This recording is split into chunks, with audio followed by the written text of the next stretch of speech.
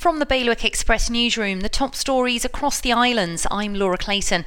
A schizophrenic woman with traits of borderline personality disorder has been sent to a UK secure unit by Jersey's Royal Court after admitting stabbing a man who had cared for her in an unprovoked attack. The landmark case was the first of its kind since the introduction of the mental health law in 2016.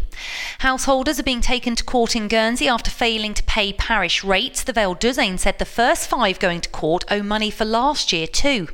A 16-year-old boy has been arrested by Guernsey police investigating the disappearance of a charity box from the Princess Elizabeth Hospital. It was taken last week from the hospital chapel. And a life-saving defibrillator which was removed from outside a shop in St Helier after someone hit their arm on it is to be reinstated after complaints over the decision. It will now be put back on a different part of the co-op's exterior.